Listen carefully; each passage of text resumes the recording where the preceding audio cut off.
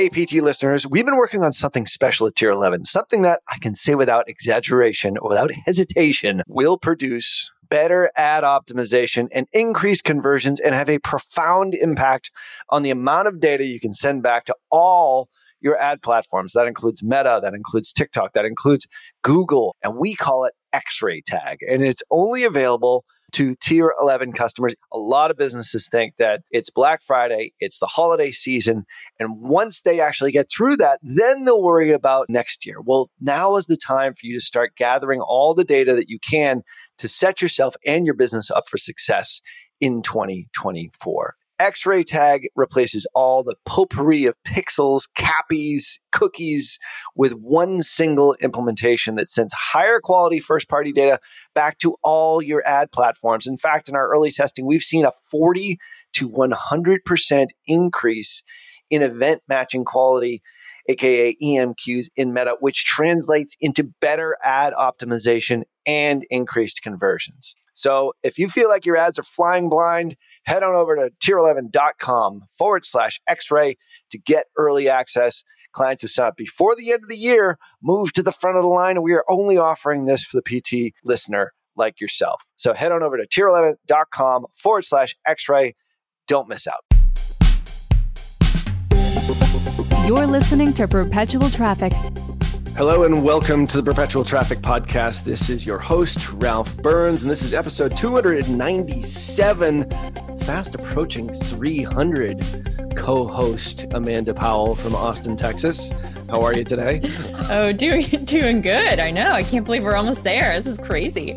I know, it's nuts. You have sort of a mini announcement to make, like a change in venue where you're taking your talents to. Yeah, this seems like a good time, especially given the guests that we have on today. But I have officially accepted a role as head of content at Boss Babe. Yeah. So I am extra excited to chat with our guest who's on today because we're going to be able to chat all things content. This is like my jam.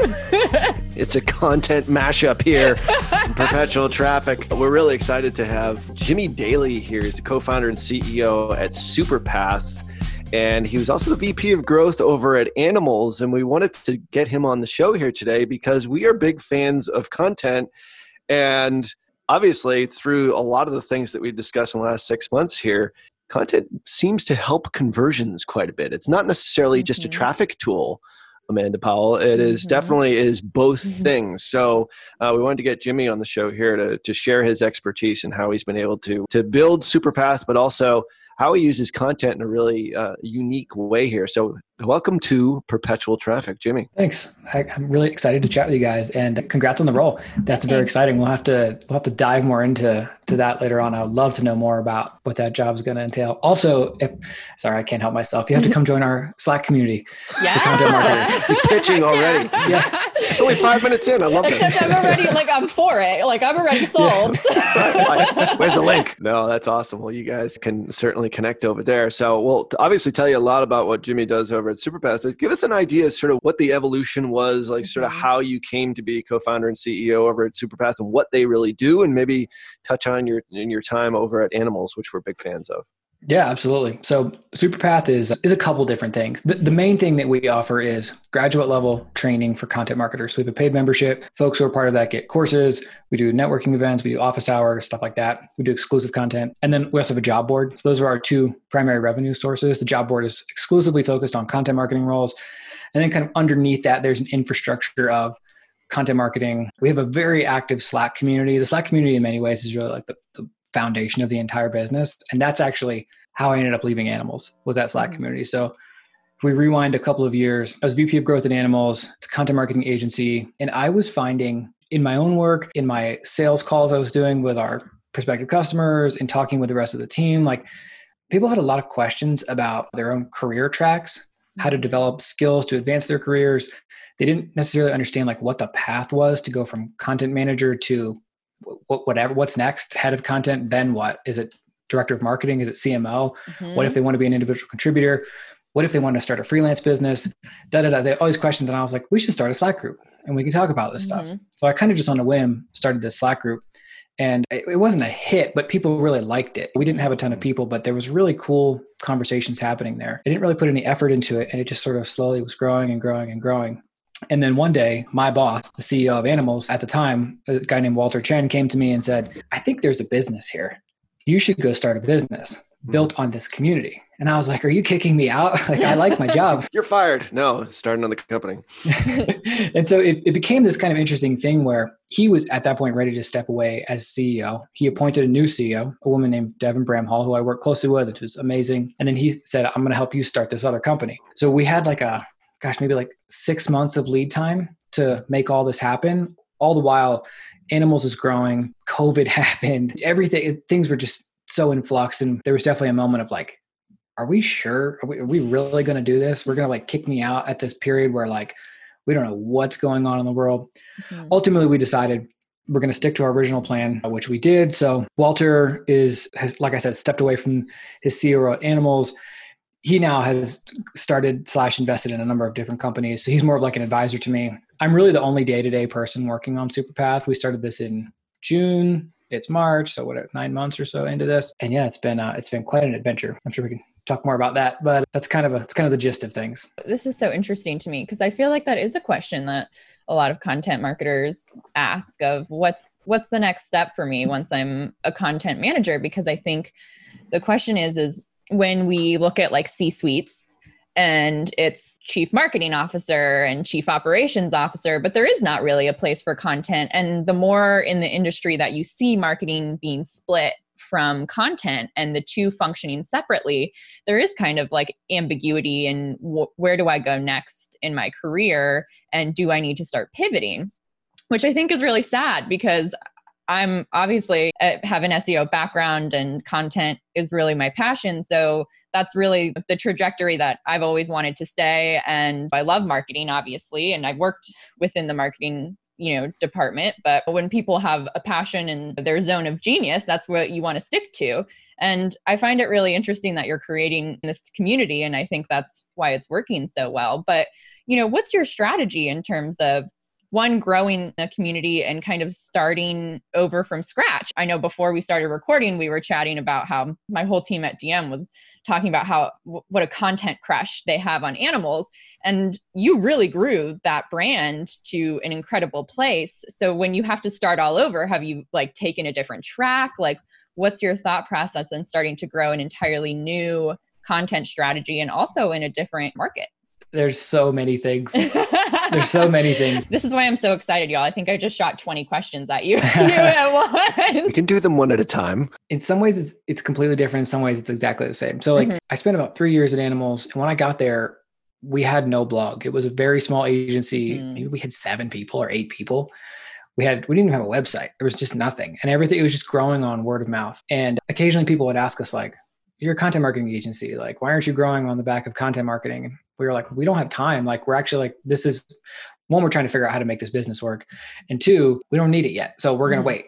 Eventually we were able to start a blog. So I started the Animals blog in January of 2018, kind of from scratch. I mean, the thing we did have was a reputation among our, at that time, pretty small group of customers as people who really understood content marketing and who did really good work. But that was 50 people.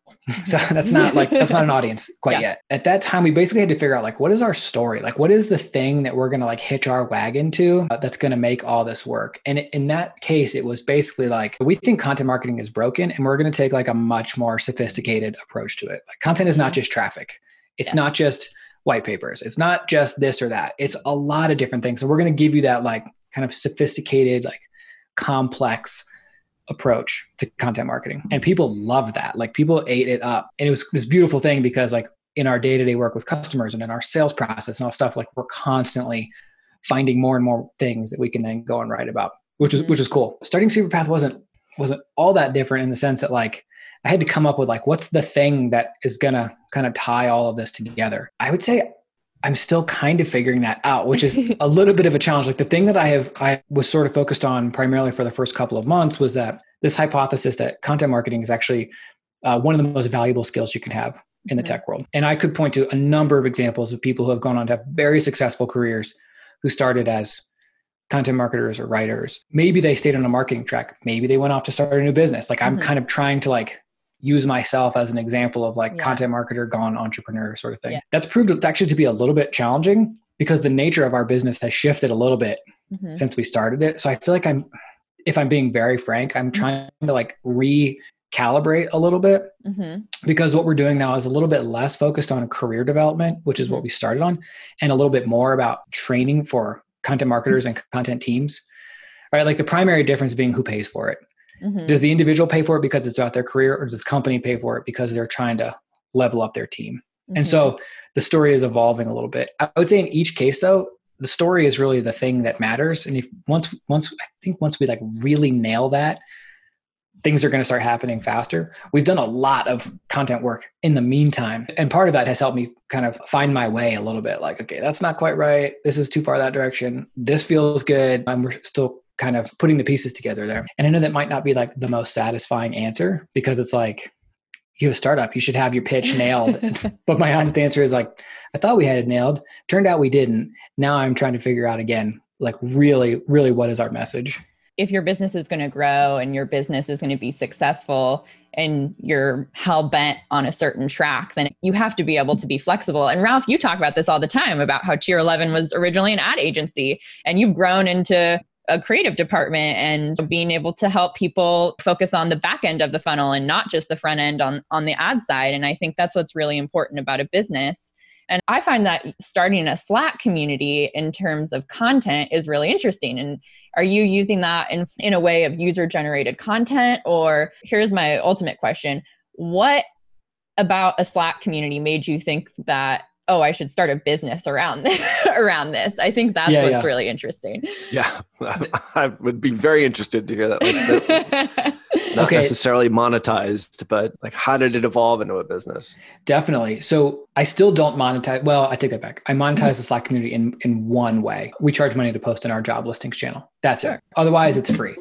I spent my entire career working in content marketing. One of the things I got to work on at Animals was sales. So it's a small company. You end up having your hands on lots of things. At one point, our founder was sick of doing sales and he was like, Jimmy, you're doing sales now. I'm sick of this. So I spent 2 years doing sales at Animals because just the nature of startups. And wow, I learned a lot from that experience. Selling content, I learned more selling content than I ever did. Putting a content marketing person in sales, that's a new one on me. I think I can't imagine doing that. It's terrifying. So I was terrified. I was totally terrified. It ended up being so much fun. I loved it because the nature of the work was basically free consulting. But like if you reach out to Animals, we're going to jump on a call and I'm going to have 24 questions for you about content strategy. We're going to be brainstorming ideas. Like if it ends up that it's a good fit and we work together, great. If not, like that's okay too. And that was very much the attitude that we approached it with. But throughout that process, I learned how to sell and I liked it. I really liked it actually.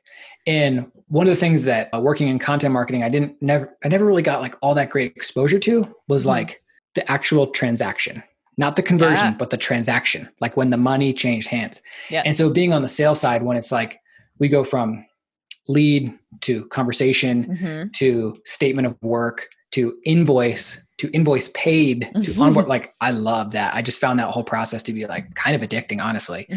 And honestly, I sort of started looking around and the rest of like my work life and being like, what else can I sell? This is fun. Amazing when it happens. It's like, it's just magical. Like you created this thing out of nothing and now people are giving you money. Yeah, it's awesome. Yeah. It really is cool. So cool. And probably the biggest difference between working for a company and doing something on your own is like within the company, we have this infrastructure. So I can sell something and then I hand it off to somebody else and there's a team that takes care of it. They do great work. Well done. And then I started looking at our Slack community and kind of noticing the types of conversations going on there and thinking like, I feel like I could help these people. You know what I mean? Like there's career questions. Like I feel like I could help. People have content strategy questions. I'm like, maybe I should build a course on that. And then somebody has a question about like, whatever other thing. And I'm like, the gears are turning. I'm like, maybe we should have a membership and we could have office hours and we could brainstorm these things together and And I started thinking like the sales part of my brain is like, there's something here. Like there is an opportunity here for sure. So that's kind of how that started to evolve. Obviously the challenging part is you start doing it and then you also have to do the fulfillment piece. You can't hand it off to anybody. That's really challenging. That honestly has been the biggest challenge. Just like the time, how do you balance the time? because you got to sell, you have to do all your business development, you got to do marketing, but then you also have to do all the work on the back end. Interestingly, my co-founder Walter the other day he was like, I feel like you've been really quiet on Twitter lately. You used to tweet so much. And I feel like that was actually really good because it like kind of created awareness for Superpath. And I was like, dude, I have so much work to do because I got to do this whole other piece of it now. You know what I mean? Anyway, sorry, another long answer, but kind of the gist of it was like, yeah, once I got that like sales thing in my brain, and even still, like I'm having a conversation with someone later today about starting a newsletter for ultra runners for the same exact reason, because I see the opportunity and I'm like, I can't just let it be. Like somebody's gotta, there's no good newsletter for this group of people. Hey, let's create it. And then we can do sponsors. Maybe there's a premium version. So anyways, it's fun. It's fun to work on this kind of stuff. And I'm glad that I had that opportunity to like kind of understand a little bit about sales so that I could kind of apply my marketing and sales brain together. I feel like the obvious question now is, do you find now that after working in sales and having to go through that process of collecting payment and the invoice, do you find that you're approaching your content differently now that you know what's happening on the back end? And like, in what ways have you pivoted? Okay. So when I started working in sales, so I worked in marketing my whole career. And I would say that I've now come up with a term for my experience, which is that I lived in the content cocoon, which is this very warm, safe place where content marketers can be creative and pursue editorial projects. And they're not super focused on what the business needs because they've got this beautiful idea and whatever. So then I find myself working in sales and I'm immediately looking over my shoulder, like, can I get some help over here? Like I need marketing help. And I realized that I wasn't even providing the marketing help that I needed for my own sales work. You know what I mean? And then I was like, have I been doing this wrong my entire career? Like I've never talked to a salesperson at a company I worked at. They're on the front lines. They know exactly what's going on with customers and prospects and whatever. And I wasn't even plugged into that. I had no idea. Here I am chasing keywords. I don't even know if they're helping the sales team. And so, yeah, I feel like my perspective on that has changed quite a bit. I feel like I actually I don't do that much marketing anymore. I mean, I would like to do more. I don't have time to do as much as I would like, but I don't actually find that I need as much of it either. Right. So like part of that is kind of like Ralph said, that fulfillment piece. It takes up a ton of time, but like I spend more time now on, I guess what I would describe as like business development. Like I've got an idea. I'm going to do some research on this. I'm going to schedule a couple calls with people to try to get feedback on this idea. I'm going to build a landing page for it. I'm going to test it out a little bit, see if anybody likes it. I'm going to mess around with pricing. I'm going to like, what are the deliverables? Let me figure that out. That stuff is super fun to work on. I feel like the same part of your brain, you kind of apply that same part of your brain, but the output ends up being different. I've also tried to find like some kind of like workarounds to marketing. So like user-generated content for sure. Like Slack community in itself is kind of user-generated content. Like, that is in many ways, like that's my top of funnel. Once people are in, like the community kind of just takes it from there. There's so much good stuff happening that I don't have to be like writing blog posts to keep people's attention. There's already stuff happening that does that for me. But then I've tried to do a couple other things too. Like we do surveys in the Slack community and then we publish the results. So stuff like that. It's like an easy win. So a survey might be like simple things like, what's your biggest content marketing challenge? And then we publish a blog post about that. And then we started another thing called the 100K Club. So if you work in content marketing and you make 6 figures, we like invite you to join our anonymous club. And you basically fill out a form and tell us about your career and what your salary history has been and what skills do you rely on and do you have a mentor and stuff like that. That's been a hit. It's been a total hit. So like that kind of stuff is like taking a lot of the burden off of me as the marketing person, kind of keeps the attention pointing in our direction while I can then kind of go and work on like all these other things that I've never really had to work on before. I like working on them, but it's like it's a lot of work that I'm just kind of not used to having on my plate. Yeah, for sure. The Slack community it's an interesting thing. I don't think we've ever talked about that type of pathway to create community on this show since we've been doing it for 5 years. I know a lot of folks do it, and we were thinking about starting our own membership site. We said, should we do a Slack community? And then we just defaulted back to a Facebook group, which I never am really that great of a fan of. It's on somebody else's platform, can be taken away easily, all that sort of stuff. Hard to collate content, but we run our 2 companies on Slack. Like without Slack, I don't know what the heck we would do. So when you talk about creating that community, and obviously you had some momentum coming over from Animals, how does it work? And what could you tell to people who say, all right, well, I'm thinking about sort of having this either as a part of my business, or in your case, it sort of started the business. Like what recommendations do you have just in general for a Slack community? And how do you get it to the point where there's actually momentum? Like you're saying, I'm not even in there all that much. It's like the content is created by the users, which is the best of all worlds. So tell us a little bit about that. Totally. The community stuff is such a rabbit hole. But it's so interesting. I think the first thing I would say actually is like, consider not using Slack. Slack is a double-edged sword, and you end up with a lot of the same not owning your platform issues that you do with Facebook and other sites, because at this point we have 2,200 members. We're on a free plan. How'd you do that? I didn't realize that was an option. Yeah. Well, this is kind of the challenge and the beauty of Slack. Everybody has it on their desktop. So it's actually pretty easy to get people to join a new one versus signing up for like maybe a Discord group, which like for developers, like that's pretty common. For marketing folks, it's not. Or there's lots of other, like Circle is a new-ish like community tool. But there's this friction associated with like, well, there's no desktop app. I've never used this before. Do I keep the tab open? Like Slack is just there. And so people have it open. That's good. The problem is there's been 90,000 messages posted in our Slack group. 80,000 of them will never see the light of day again because the free plan limits you to only your most recent 10,000 messages. That's a huge problem because that's almost at this point, 90% of the content created is gone. And I've thought long and hard about moving, but I worry I have to balance out like how many people would I lose if I make that switch who are just not going to join because it's a different tool versus like, okay, I'm going to get more people this way, but not as much content will be there. I don't know. Because at this point it would cost us like $5,000 a month to just pay Slack to keep all of that, which I don't really want to do. So yeah, I don't know. So there's that. That's a challenge. Some of the new tools that are coming out are really good. If I was going to start from scratch, Was your Black Friday Cyber Monday not quite as great as you wanted it to be? Did you feel like you were leaving money on the table? You knew you could have made more sales, but you just didn't know where that money was lying on the table? Well, it's probably because you have some blind spots in your business. We here at Perpetual Traffic want to make 2024 your best year ever. And now is the time to plan for it and set yourself up for 2024. It is not after the first of the year, because by the time you actually start doing your planning after January 1st, you've already missed a month. So get that planning done now and do it on us.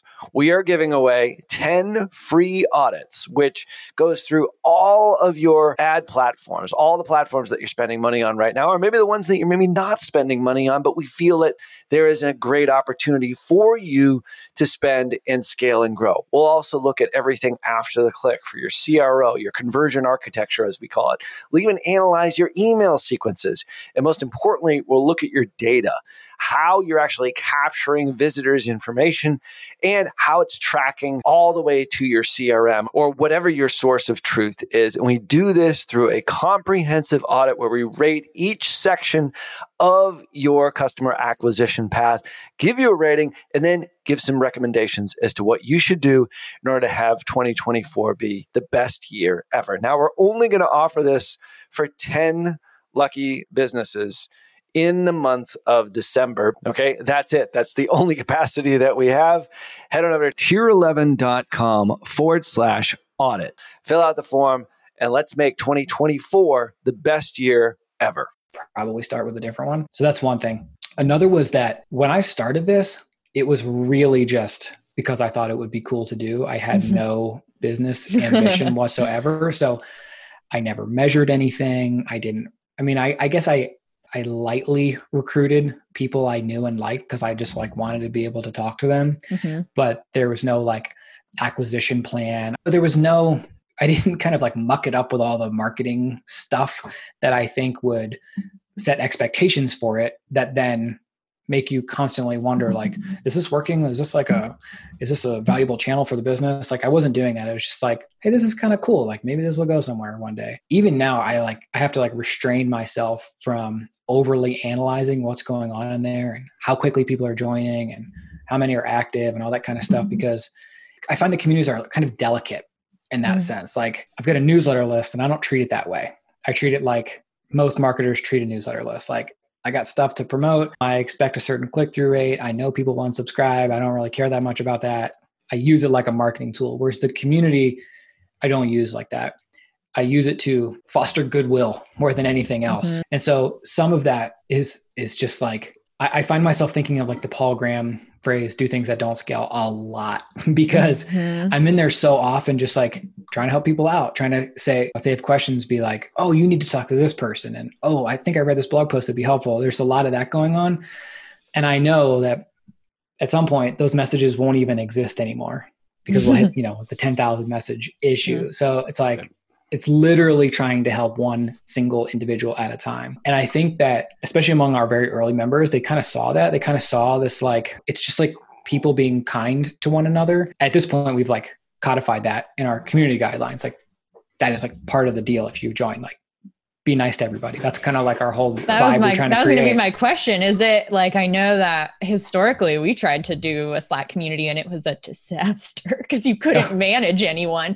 So that's my question. Do you have someone managing the community, or is everyone just like kind and follow the community guidelines, or how do you manage so many people within Slack every day? It's just me. Pretty early on, maybe when we were at like 500 members, we had an issue with a member who I got some complaints about, and I ended up booting this person, and I kind of made a big deal about it too. Like I was pretty transparent with what happened, and this is not welcome here. I think people liked that. Like every now and then I get a message from somebody being like, I saw this thing, I feel like you might want to know about it. And it's like, it hasn't been anything bad like this initial situation was, but it might be like, well, this person is just like shopping around for backlinks. Like, I don't really want that going on there. And like, but if there's like racism, sexism, any type of discriminatory behavior, like that stuff gets flagged super quickly. I kind of make a big deal about it. And then they also kind of monitor themselves, it sounds like. Totally. Like I'm finding that people are kind of invested in this. Like they like hanging out here because they're learning stuff and they're connecting with people. They don't want that stuff in there either. Yep. And now I hope that I've shown that, like, if you bring this to me, I'm going to deal with it because we don't want that kind of thing here. So at this point, I feel like this is a little bit dramatic, but I feel like we have this like army of content marketers who like all kind of want the same thing out of this community, which is like to learn and connect with people. And they're all kind of in it for the same reasons. Sure. Yeah. You can even probably get some of your users, like your power users, to be free monitors for the channel itself. Like those all monitors, just to help moderate, because obviously it's a tremendous amount of folks that are in there. One of the things I think that people, they listen to this show, and I've seen this back when we actually had conferences. I mean, this is a while back. Good old days. I'd always get this question. It's like, you guys have people on that are more established. They've already sort of done stuff. I'm just starting. Like, all right. So speak to that person. What is content marketing? Like why should somebody want to do it, and how do you actually do it? I think there's this fear of overwhelm. It's like, I'm going to write blog posts and nobody's ever going to see it. I'm going to start a podcast. We've got guests on here. Nobody's ever going to listen to it. Like, how do you start it? Take us through that. You've obviously been able to build, obviously, the Superbath community, but a lot of experience here. Like, what are those first steps in sort of getting that momentum going? Yeah. Is this for the individual to pursue content marketing, or like for a business to potentially add content marketing to its marketing? I think adding content marketing to a business, and how do you start generating traffic? Because I know that's what we used to at DM when we're working with customers. They, exactly like you described at Animals, like they don't have a blog. And then they start writing content, and they're like, at what point, besides like keyword research, and how do you start generating traffic? And I think that's something really interesting that Animals did, because the content is incredible, but it seems like you would also get a lot of traffic to the content you were building. Absolutely. I think a lot of people know they need to do it. Yeah. They just haven't done it because they're like, they're so overwhelmed by that first step, and it's going to take so long. So maybe speak to that type of personality. Definitely. There's a couple things. One is like with the Animals blog, when we first started it, it's an audience of 0, essentially. We didn't even, like, day one, we're like setting up a CMS, like plugging in our Google Analytics, like really starting from nothing. Right. We had to be okay for a pretty long time, knowing that the quality of our work was better than the numbers told us. And I think that is, you kind of just have to internalize that idea. Like, I think folks have this idea that, like, if I create great work, I will be rewarded with a commensurate level of traffic, and that doesn't happen. Right. Yep. And you have to be a little bit delusional, I think, to start anything from scratch anyway. So you do. Go ahead. Yeah. And the compounding effect of it ultimately ends up being that, like, you can actually put out junk and get tons of traffic later on, which is not necessarily something to aspire to. But I think when content marketers look around and they're like, I won't name names, but I can think of a couple sites that generate boatloads of traffic. And I look at their stuff and I'm like, this isn't good. It's just like they've built up enough authority. They can rank for whatever they want. Yeah, That's a different, they're playing a different game than you are if you're just getting started. So you're going the opposite. You're like, I got to put out the best stuff I can and expect almost nothing for it in return. Sort of the beauty of content is that it compounds. So like in the couple years that I worked on the animals blog, we went from nothing to 10,000 readers a month to 20,000 to 30,000, and it built and built and built. And like the site was going gangbusters by the time like this whole transition thing happened. Like it was finally reaching a point where we were like, we now feel that the quality of the work is commensurate with the amount of traffic we get. That's pretty challenging though. And there's this, I think marketers have this tendency to overanalyze the numbers and say like, well, this post only generated X views. And so I think we need to go a different direction because it's not resonating with the readers. And like, that's not really true because you need to give it enough time to mature. Content marketing requires quite a bit of patience. So that's the one thing. It's sort of like set your expectations pretty low. Choose one thing you're going to do and do it for long enough that you've given it a proper chance to succeed. And I would say that's probably at least 6 months. It's definitely not 2 weeks. It's probably not a year. It's probably somewhere around 6 months. So that's one thing. The other thing is, especially if you're just getting started, just put SEO to the side. Don't worry about SEO yet. You got to write about what you know. And you have to, we actually came up with this whole kind of philosophy around launching a content marketing strategy at Animals that we called movement first content. And it was basically our observation and recommendation that sites that start with nothing, start with great ideas. And they build a reputation for sharing great ideas. And then later on, they can layer on white papers and case studies and SEO and all these other things that they see on these bigger sites, but that stuff comes later. You've got to really codify your message, which is kind of like going back to what we talked about early on, like the part that I'm still like kind of trying to like put my finger on exactly for Superpath. So there's a few ways to do it. One is just like write about your subject matter expertise. So like in Animals, like day in, day out, we're working with customers on content marketing. So like that's what we're going to write about. We're going to like kind of find these examples of situations that we're actually working on, and we're going to write about that thing. There's another version of it is where you kind of take people on the journey with you. There's good examples of this, like Buffer was a great example. Yeah, Groove. Buffer's content. If you go back and look at Buffer's very early content, they've done exactly this. Like they started off writing about like our journey from 0 to 1K MRR. Yep. Now it's like, what is social media marketing? And they can rank and get 100,000 views a month for that single article. That's so true. Oh gosh. Groove was another great example. They did this like journey to 100K MRR and they like documented the whole thing. In each case, it doesn't really have anything to do with scheduling your tweets or whatever. It doesn't have anything to do with your help desk SaaS product. But like, these are just the kind of things that like are like, they're just interesting. Like it's something you can speak to because you're doing it. And it just kind of helps you gain like enough attention that you can use it as a loss leader for the thing later that actually is going to help the business. So that actually I think is a pretty good strategy for people who are just getting started. People don't really like that very much because they're like, well, what about this keyword? Like our competitor's crushing us for these important keywords or whatever thing it is that they're kind of focused on. And it's like, you gotta have that patience. Like write about almost anything to get started, as long as it's something you feel conviction about. And you can layer that stuff on later, and your life is going to be a whole lot easier. Versus going the other way where you're like, well, I got to rank for this keyword, so I'm going to put all my effort into this thing. And especially if your site is new and your domain authority is low, it's probably not going to happen. What if it's like a short tail, like low intent keyword, and you do rank well for it, and you get a bunch of traffic, but no one converts? Like there's all these things that like those are problems for bigger sites. So yeah. Anyways, in summary, start small. Low expectations, write about what you know. It's an important point because I'm trying to look for this stat, but I have it written down. The average blog lasts 2 months. So that's amazing. I don't know where I ever picked that up, and I have it written in a list. And like, I have no idea, no reference on that one. I can't find it, and we won't be able to. But anyway, but it takes about 6 months. I think that's sort of the average. You say it. I think HubSpot says the same kind of thing. So it takes about 6 months, and that's a long time to wait. It really is. And I think that's where people get frustrated is they hit that 2 month mark and they're looking at their stats inside WordPress and like, oh my God, I had like 20 people visit my site in the last week. And I don't even know, probably some of them are bots. So the point is like, it really is a long tail. It is a long term play here. But I remember a movie that I watched back when I was actually starting and actually gave me a lot of inspiration was this movie, Julie and Julia. I don't know if you guys have ever seen it. It was about this woman who basically does 365 days of Julia Child recipes, and she blogs about it. And about at month 6 to 9, thereabouts, she starts to get like, it really gains momentum. But to your point, wow, like Ralph, I never thought about that movie from a marketing perspective. Yeah, it's so good. It's like I've watched it a couple of times. Really interesting. But the point is like she wrote about something super specific.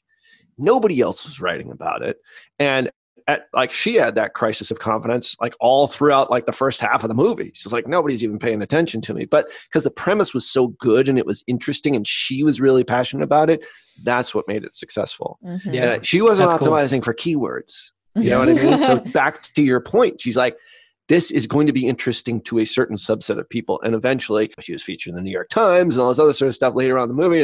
I'm not going to spoil the ending for you, but we'll leave a link in the show notes for you so you can get it on Amazon Prime. But yeah, I think it's a good, it is the long game, but then you create something that you own. First off, it's on your domain. Like, this is your property. You're not sharecropping on somebody else's land like you would on a Facebook group, which is, we love Facebook, but it's not your own. You don't control it. And this is something that you do control. It's an asset. Yeah.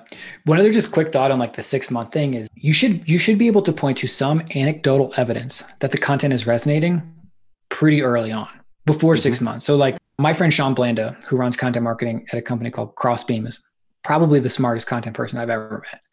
And he explained to me this concept that he came up with called the Art Museum. And the Art Museum is simply this idea that he keeps a folder on his desktop called Art Museum, and he takes screenshots of anything anybody ever says about the work that he and his team do. So that might be a tweet where somebody shares it and says something nice about it. It might be a Slack message from someone on the support team or the sales team who found the content useful. It might be from a customer, whatever, it doesn't matter. But it puts faces and names. It attaches those faces and names to the work that the content team is doing. That kind of stuff, you should probably be able to find pretty early on. And I know that at Animals, this is kind of a whole separate thing, but like the strategy that we came up with was very kind of bottom of the funnel focused. Didn't really care about building a big audience, especially early on. We just really cared about like, how can we help out our sales process? And so we were looking even in the first week about like, is this an article that we could mention in a sales call? Is there an example that we could cite from the article? Could we use it as follow-up in an email? Did anyone say anything nice about it on Twitter? Did even our own team find it to be helpful? Little things like that make a big difference. Sometimes that's like just kind of like the validation that content marketing needs to give it that runway, to give it the time to eventually mature into whatever bigger thing it's going to become one day. Just like those little moments, but it's got to be names and faces. Yeah, absolutely. I remember when I started my first blog, this is almost 15 years ago now. And it's now defunct, but I remember the first day I got an opt-in for like a summary of the blog post. Before that was like a cool thing. Like I put it in a PDF. I was like, hey, a little opt-in box in there.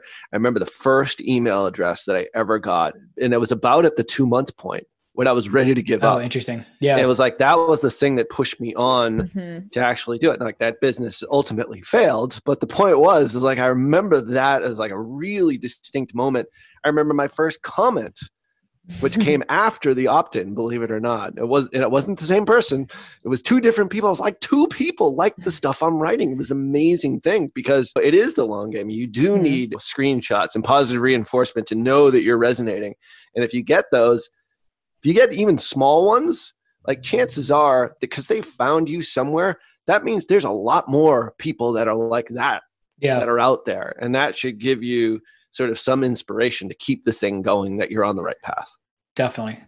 I can tell one other quick anecdote about that, and then I'll stop going on about it. But many years ago, I started a personal newsletter, and I sent it every week for years. I sent it for 2 years, and it grew, and maybe I had 1,000 subscribers or something, but I don't know. Like the metrics weren't amazing. Like the open rates were okay, the click rates were okay, and so I decided to shut it down. So I sent an email out and I was like, this is the last issue. And I kind of explained, like, really enjoyed doing this. I appreciate you guys signing up. Like, this is my last issue. And probably 8 or 10 people responded to that email. And they were like, hey, we really like this email. You should keep Why are you canceling it? You should keep going. And I was like, that's great. I never thought to ask anybody if they actually liked it or not. I was only looking at the numbers. That was like 6 years ago. And I'm still sending the newsletter. So like, the newsletter continues. That's great. It continues. Yeah. And it's like, that's awesome. I don't know. That's like, sometimes I think a content marketing thing where like the numbers are so available and it's easy to benchmark them. And it's also very easy to feel insecure about whatever your numbers say, because everybody wants more. They always feel like it's not enough. And yeah, it's just like, but it's the people on the other side that really tell you whether or not it's working. I think that was the thing that triggered into my mind. It's like, I would look at my WordPress stats, and that's all we had back then. And I'm like, all right, well, there's like 216 people that came to this site. And I wasn't really sure if that was true, but that's 260, provided that they weren't bots. There really weren't that many bots way back when. But the point is like, that's 260 human beings that actually are reading my stuff. And I was always like, oh, it's, never, I want it to be so much bigger and all this other sort of stuff. But like the point was, it's like, there's a human attached to every one of those stats. Yeah. And I think especially early on, you really do have to remember that. And whether it's a comment or whether it's a share, or whether it's a like or whatever it is, or an opt-in, it's like, it's all progress that keeps, you got to be mindful of that to keep you going, because you don't want to be yet another blog or content site that just sort of ends by the wayside at the 2 months mark. Totally. Yeah. I mean, imagine like speaking to a room of 216 people. It's a lot of people. I feel amazing about that. And then something about like, there's no comma in the number. So it's like not enough or whatever. Right. You're all insecure. Yeah. No, this is great. I think this has been fantastic. Honestly, I think it's so valuable to be able to talk to someone who's grown content marketing from zero to from nothing to something that's so valuable, and also be able to create a community of content marketers that we don't see very often. If anyone listening works in content, I'll plug it again. Perfect. So cool. So Jimmy, where can people best get in touch with you? We've mentioned SurePath quite a few times here. Is that the best place, or something else that you might want to pitch? Yeah, no, superpath.co has probably got everything you need. We've got the membership, we've got an ebook, we've got job board, we've got the Slack group, we've got the blog, we've got the newsletter. So anything you want is all going to be there. 99% of it is free. And then I guess the only thing is Twitter. I hang out on Twitter a whole bunch, probably too much. But if you want to chat about content marketing stuff, that's another good place to do it. Cool. Where can they find you at Twitter? Jimmy_Daly, DALY. Jimmy_Daly. Very cool. So we'll leave all the links to the show notes for this week's episode. This has been great. Super appreciate you having come on to Perpetual Traffic and guesting here. For all the resources and links that we mentioned here in today's episode, head on over to digitalmarketer.com/podcast. This has been episode 297. Jimmy Daly, thanks for bringing it today. Amanda Powell, stay warm in Austin. We'll try. Hope it stays at 75 degrees. And Jimmy, more snow and surf and sand and sun out in Vail. Actually, stretch that out. More snow out in Vail. You can get the snow. We'll get the sun out here. How's that? That sounds like a good deal to me. Pretty good. So digitalmarketer.com/podcast, episode 297. Until next week, everyone. See ya. You've been listening to Perpetual Traffic. For more information and to get the resources mentioned in this episode, visit digitalmarketer.com/podcast. Thank you for listening.